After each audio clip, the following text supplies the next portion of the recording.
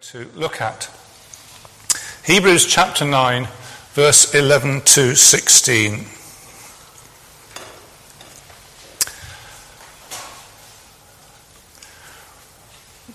When Christ came as high priest of the good things that are already here, he went through the greater and more perfect tabernacle that is not made by hands, not man-made. That is to say, not a part of this creation.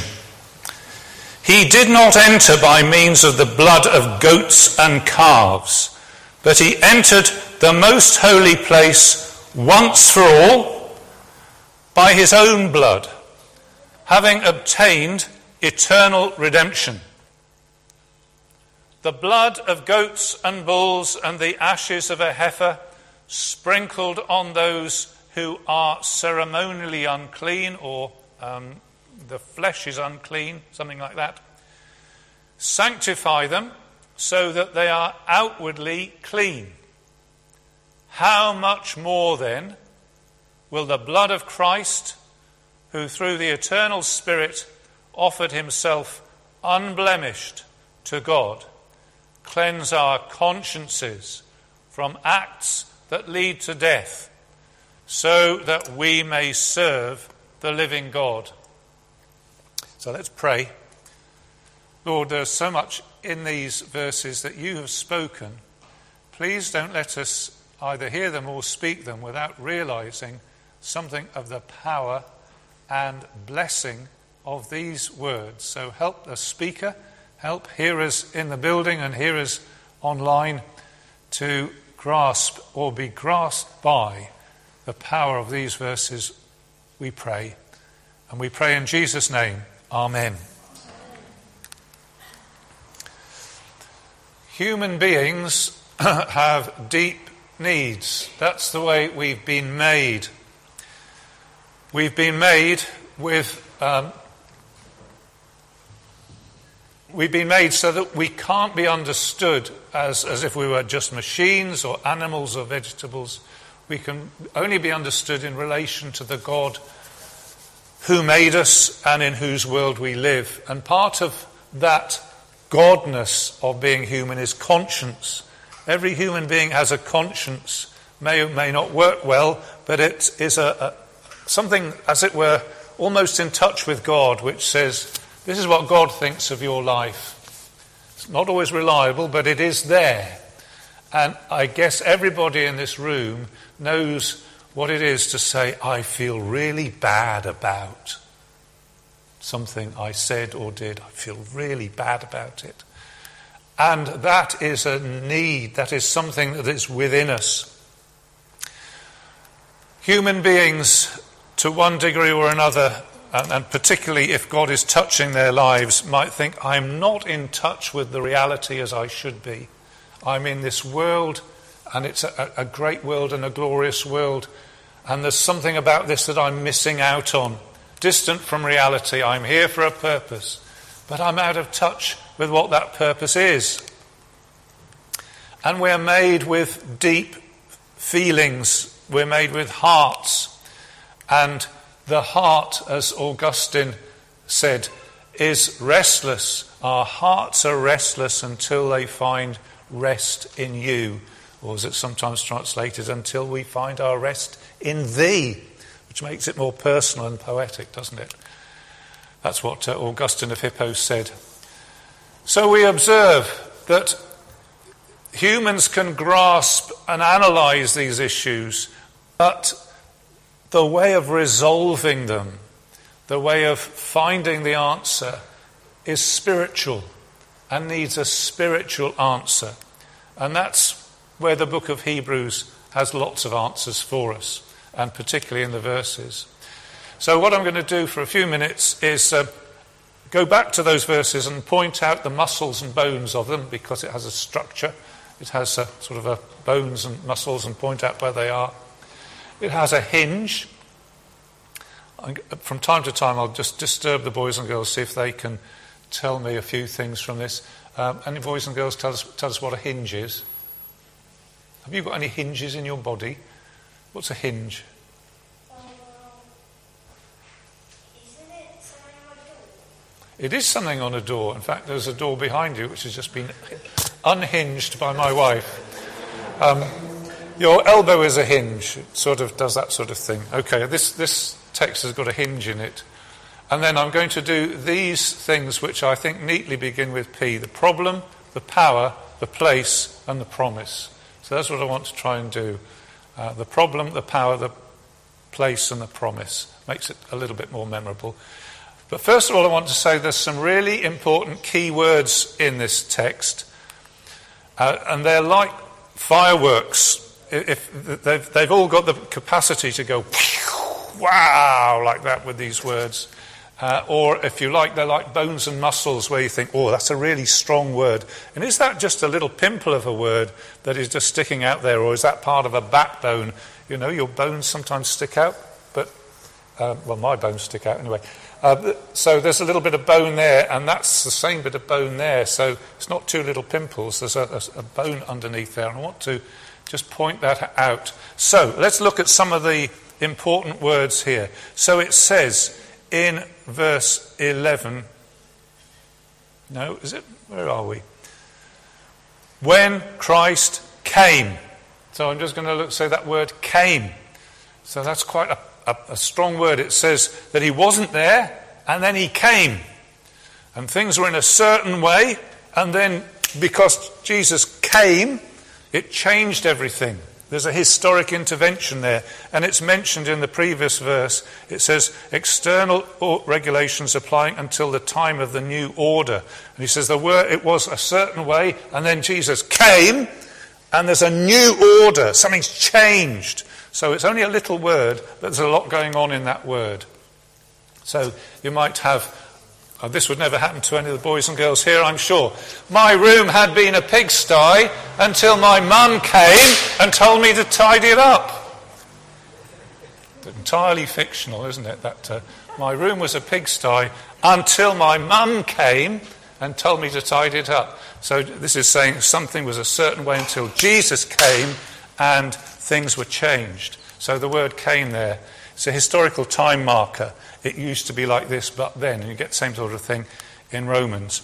And then I want to point out another important word here in verse 11. Greater.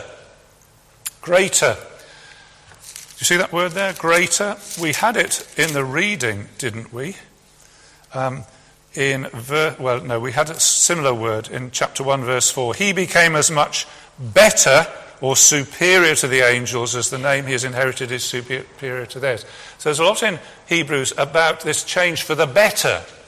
Jesus is better. Jesus is greater, which is why we sang a song, which I got lost in, about how great Jesus was. And we're told in chapter 10, he's a great high priest. Chapter 10:21, that's right, isn't it?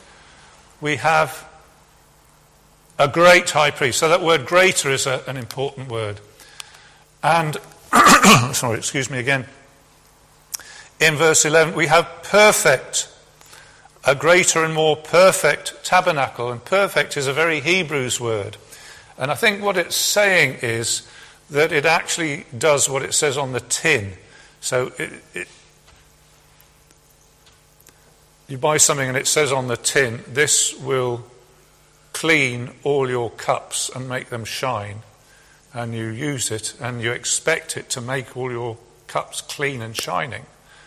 And the things in the Old Testament said they would clean people, but actually it didn't really work. And so the perfect does what it says on the tin, and it cleans people and brings them near to God. And so we've got that word perfect. And that's an important word. It's only a little word, but it's an important word. In verse 9, it's translated in my Bible clear, but it actually says perfect the conscience of the worshipper. And in chapter 10, verse 1, the same sacrifices repeated endlessly year after year could not make perfect those who draw near. So perfect is an important word. And the word eternal is in our text. And that's an important word. So it's in verse 12, it says eternal. Verse 12, eternal something? Eternal redemption. Thank you. And is it in verse 14? Eternal something?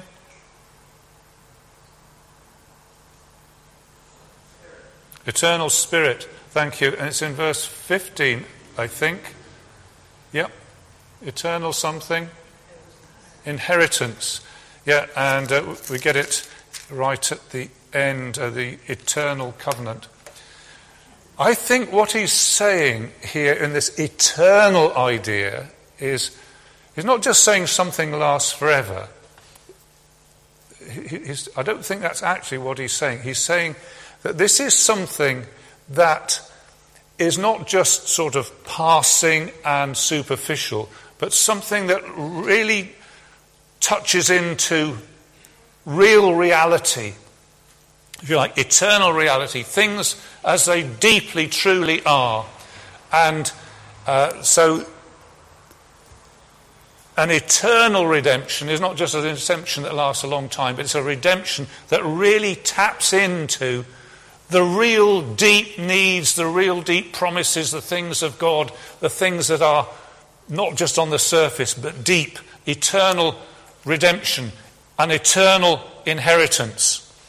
What do I put? Not just touching a few moments slightly, but altering everything in relation to God himself. And then we had the word redemption. That was in verse 12. And we have a similar word, ransom. They're very closely linked. It's in verse 15. It is ransom. The ransom and redemption are the same word, or pretty much, in the original.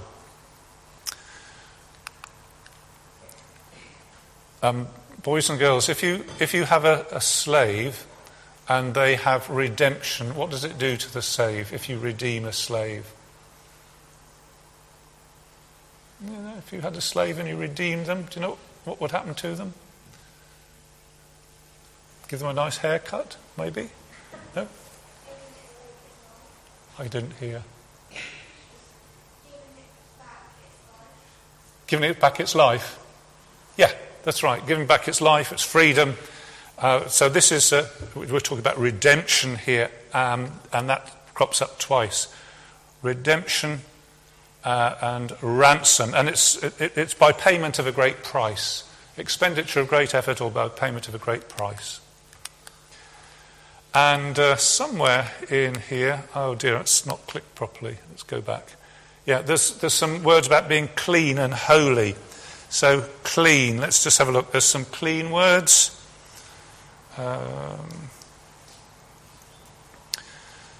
In verse 13, the blood of goats and bulls and the ashes of a heifer sprinkled on those who are ceremonially unclean sanctify them so that they are outwardly clean.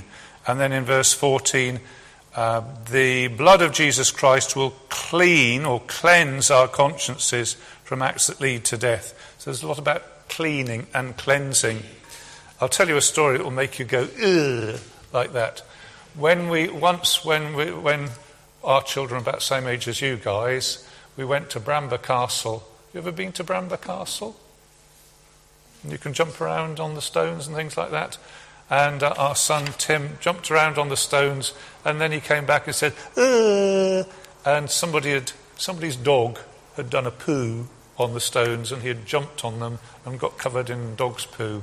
And I was so upset that, oh no, we'll have to go home. And he sat in the car.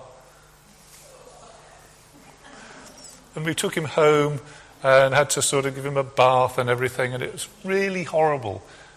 And that illustration will stick in your mind, won't it? But the idea of being disgusting and horrible and polluted and yuck, and to get clean. And God uses that idea about sin. He says that that's what sin does to us. It makes us disgusting and yucky and horrible. And what we need is to be cleaned. And so that is something that comes here. That he cleans us. And he cleans us properly. Okay, those are some of the little words, some of the bones that are going on underneath The text and the hinge. The hinge is this.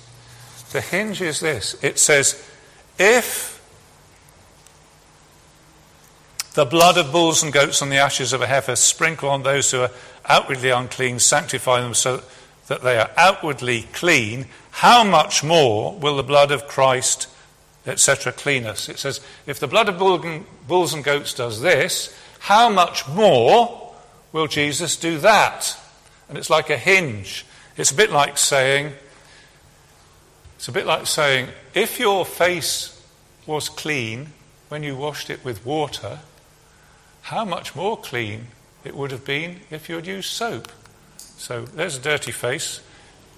If your face was clean when you washed it with water, how much more clean would it have been if you had used soap?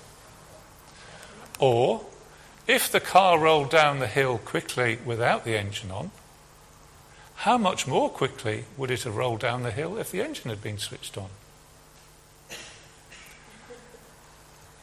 If the blood of bulls and goats does something, how much more does the blood of Christ do something? Okay, that's what we're going to look at. So that's take a long time to set that up. Number one, the problem. The problem in this text is the problem of dirt and uncleanness, because that's what sin does to us. The Moses system taught people that God was holy and that there are things in life which are dirty and make people unclean. For example, eating pig meat would make you unclean. And Jesus said, yeah, there is such a thing as clean and unclean, but actually it's not to do with what you eat. It's not the things that go into your tummy, but the things that come out of your heart.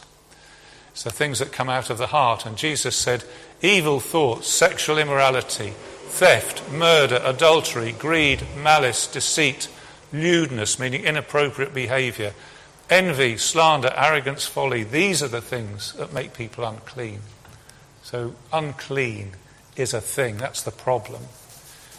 And what the Old Testament did, it cleaned outwardly. But what we're looking for is cleaning inwardly.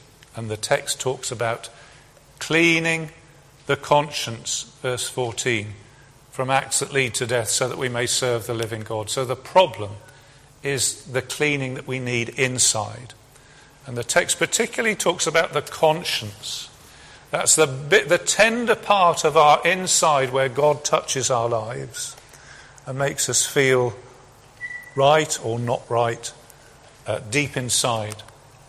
The centre of the person in relation to God. Do you remember Victor talking about somebody going inside the mosque and they did all this washing? I don't know whether you remember him talking about this. He'd gone with a friend to the mosque, and as they cross the threshold they have to wash so that they're clean. And Victor grabbed his friend and said, hold on a minute, what about washing the heart? And of course water can't do that, but this can. So that's number one, the problem. Number two, the power. The power in this text is blood. Verse 12, he did not enter by means of the blood of goats and calves, but by his own blood. And then in verse 13, the blood of goats and bulls and the ashes of a heifer sanctifies to make people outwardly clean. The old system was a blood-stained system. It was like a butcher's shop at the tabernacle. There were animals being slaughtered. There was blood, as it were, all over the place. Not all the sacrifices and offerings had blood, but most of them did, as it says in verse 22. In fact, the law requires that nearly everything be cleansed with blood, and without the shedding of blood there is no forgiveness. And it talks about the blood of goats and calves and bulls. And we can't get away from this. The Bible has got blood running through it, as it were. The Old Testament is full of blood. And we might feel a bit awkward about that, or a bit uncomfortable, and I suppose that's quite necessary. I mean, we feel, if somebody has a nosebleed, we feel, oh dear, that can't be right. Because blood is normally inside us, isn't it? You don't normally see blood unless something unusual has happened, or it actually might be something very badly wrong. Blood is associated with violent death. And that's what the Old Testament had, blood. Without the shedding of blood, there is no forgiveness of sins. And it teaches us that the situation of sin and uncleanness is so dire that it cannot be put right unless there is the shedding of blood. God could not be satisfied unless a death penalty was paid by somebody. And that is a very challenging assessment of the human condition. That we cannot be right with God unless blood is shed. But that's what the Bible teaches. So it's not my job to change that, it's my job to tell everybody that. And I'm telling us that because it's true. And if I were a doctor and you came to me with a terribly diseased limb, and I said, oh, that's not a problem really, just go home and take some paracetamol, you would actually want to sue me for negligence because it was a desperate ill and it needed a really desperate remedy. And sin is a desperate ill and needs a desperate remedy. And if I were to stand here and say, God doesn't really have a problem with sin, that's not really an issue, God loves everybody and thinks they're all great, you should sue me for negligence, because that's not what the Bible says. The Bible says without the shedding of blood, there is no forgiveness of sin. And when you might say, well, that was Old Testament. Don't like Old Testament. New Testament is much kinder. Actually, the New Testament is wonderfully kind and wonderfully gracious, but it never gets rid of blood. As we see in this text, it compares the blood of bulls and goats and says, that was there, it did something in a certain way, outwardly. But to do the real thing inwardly needs blood. And the blood that's needed is the blood of Christ. Nothing less than that will do. And to effect our redemption, it says, he entered the most holy place once for all by his own blood, having obtained eternal redemption. The blood of goats and bulls and the ashes of a heifer sprinkled on those who are ceremonially unclean sanctifies them so that they are outwardly clean.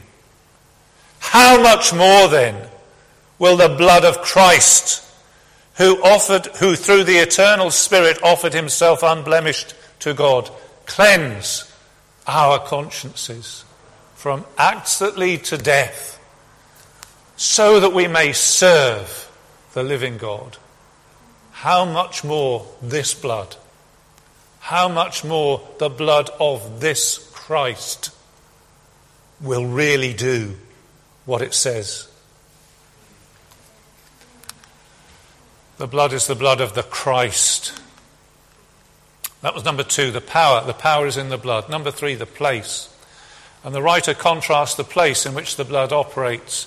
He contrasts the tent made with hands.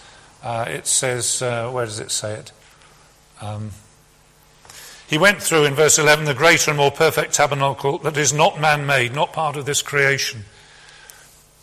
Excuse me. He went into the holy place. Now we've got a sort of a model of the holy place, which we were looking at. There it is in the tabernacle, and we've still got this lovely tabernacle model down here. If the boys and girls haven't had a look at it, please do. Christ entered the real presence of God, not the model version, but the real presence of God. He entered the true most holy place, which we're told is in a sense a copy of the true one. Verse 24, Christ did not enter a man-made sanctuary that was only a copy of the true one. He entered heaven itself. Now, where did Christ go? He went into the tabernacle, the real tabernacle. I don't want you to think, I don't think we're supposed to think that in heaven there is a sort of super version of this with better little plastic animals, but bigger, and sort of better fences, sort of bigger. And I don't think we're meant to think quite like that. I think this is as a sort of model of something theological, of a spiritual truth put into the form of plastic and animals and stuff. We're also told that Christ is at the right hand of God. So there's two slightly different ways of thinking about the same thing. This is what it's like in heaven. It's a sort of theological, spiritual truth shown to us by the idea of right hand and by the idea of the tabernacle. The design of the earthly tent is a model of the theology of heaven. But he went into the most holy place. We have a high priest at the right hand of God, at the true tabernacle, the real presence of God. And through that we, chapter 10, verse 19, can enter the most holy place. Now, there is an objection to this. And the objection works like this. It says, I came to your church, I sat and looked, and all there was some guy up the front waving his arms about and a PowerPoint on the screen, and you sang some things. Where was God in that? I couldn't see anything at all. Now, in some churches, of course, you would go and you would see stuff. You would see a guy in special robes, probably with a much longer beard than I, maybe saying something in a language you didn't understand, and it would all look very mysterious, and he might do have robes and lots of coloured stuff, and he might even go behind a screen and do things. You think, wow, something's happening there, because I can see it. But what I want to say is the fact that you can't see anything is the proof that it's the real thing. Because if all that was happening when we met was people doing stuff up at the front, that's all it would be. That's not really a holy place. God doesn't really live on this little stage. God is in heaven. And if we want a real salvation, we want a real salvation where the action takes place in heaven. And of course, that's where it does take place. The fact that we can't see it is not a weakness of this sort of Christianity. It's the strength of this sort of Christianity. There's nothing to see here because the real action is up in heaven. If you could see it, it wouldn't be worth much. Our communion with God is in the true place of God's presence, in heaven. When we pray here, we enter the holy place. We go where the action really is, where God is. Place, number 3. Number 4, promise. Number 4, promise. Boys and girls, I used to be a school teacher, and I taught over in Worthing. And in those days, now you won't see whether you believe me on this, we didn't have whiteboards. We had blackboards and chalk. Have you ever heard of blackboards and chalk? Yeah, oh, right, good. We had blackboards and chalk, and I had some, in my room, I had a really nice blackboard. It slid up and down, and there were 2 of them, one behind and one in front. You could write things on the one behind and slide the one in front so that it revealed what you'd written on down. And at the end of the day, you used a duster to clean all the chalk off, and it was like being in a smog because there was loads of chalk all over the place. Well, when I was a teacher, there was one room which had been specially equipped, and it did have a whiteboard. And it was the first time I'd ever sort of, don't use chalk on this. And I had a felt tip pen with me, and I wrote on the whiteboard in that room, but it was the wrong sort of felt tip pen.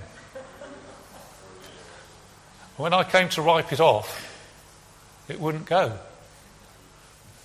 And the teacher in that room came to me afterwards and said, we still haven't got that off, Philip. So I'd written something and nobody could get rid of it. It was really embarrassing. tried all sorts of things to wipe it off, but it wouldn't go. So I guess it's probably still there now. There's a whiteboard with... We could never get that off. Some bloke wrote that up, 30 years ago.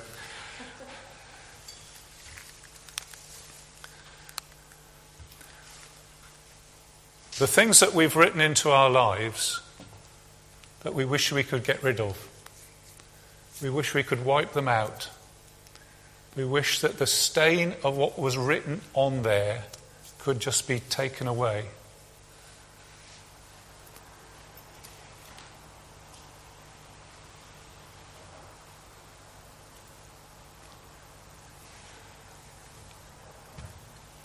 And no matter how hard human beings try, they can't wipe that away. And it's stuck inside, to one degree or another, our memories, our consciences. What can wash away the stain? Nothing but the blood of Jesus.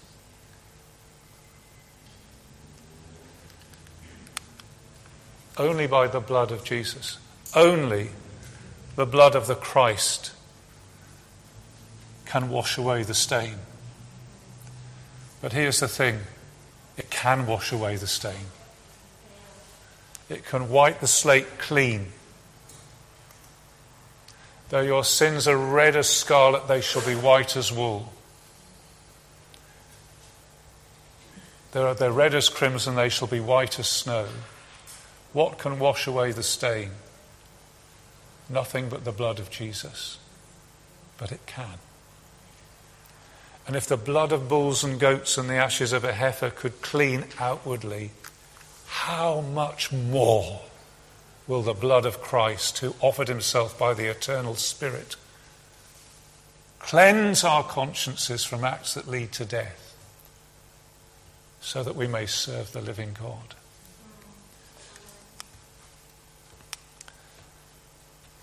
And he says, it is now possible to live a life that is no longer hampered by, oh, how bad I feel about that. I mean, it doesn't say you never did it. And it doesn't say that you'll forget it as if you hadn't done it. But the stain is washed away. The sting is removed. The guilt is taken away. There's cleansing. And he says there is such cleansing that it is now possible to serve the living God.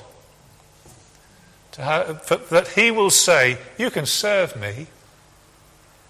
I will accept what you do today as service to me. Really? Yes. I will accept what you offer to me as service to me. You can serve the living God. Really, am I allowed to do that? Yes, you are.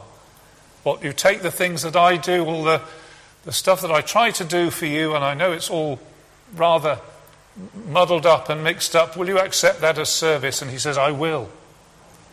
Through the blood of Jesus Christ, you can serve the living God. Isn't that amazing? But that's the promise. And I don't know whether that's what you need. That's certainly exactly what I need.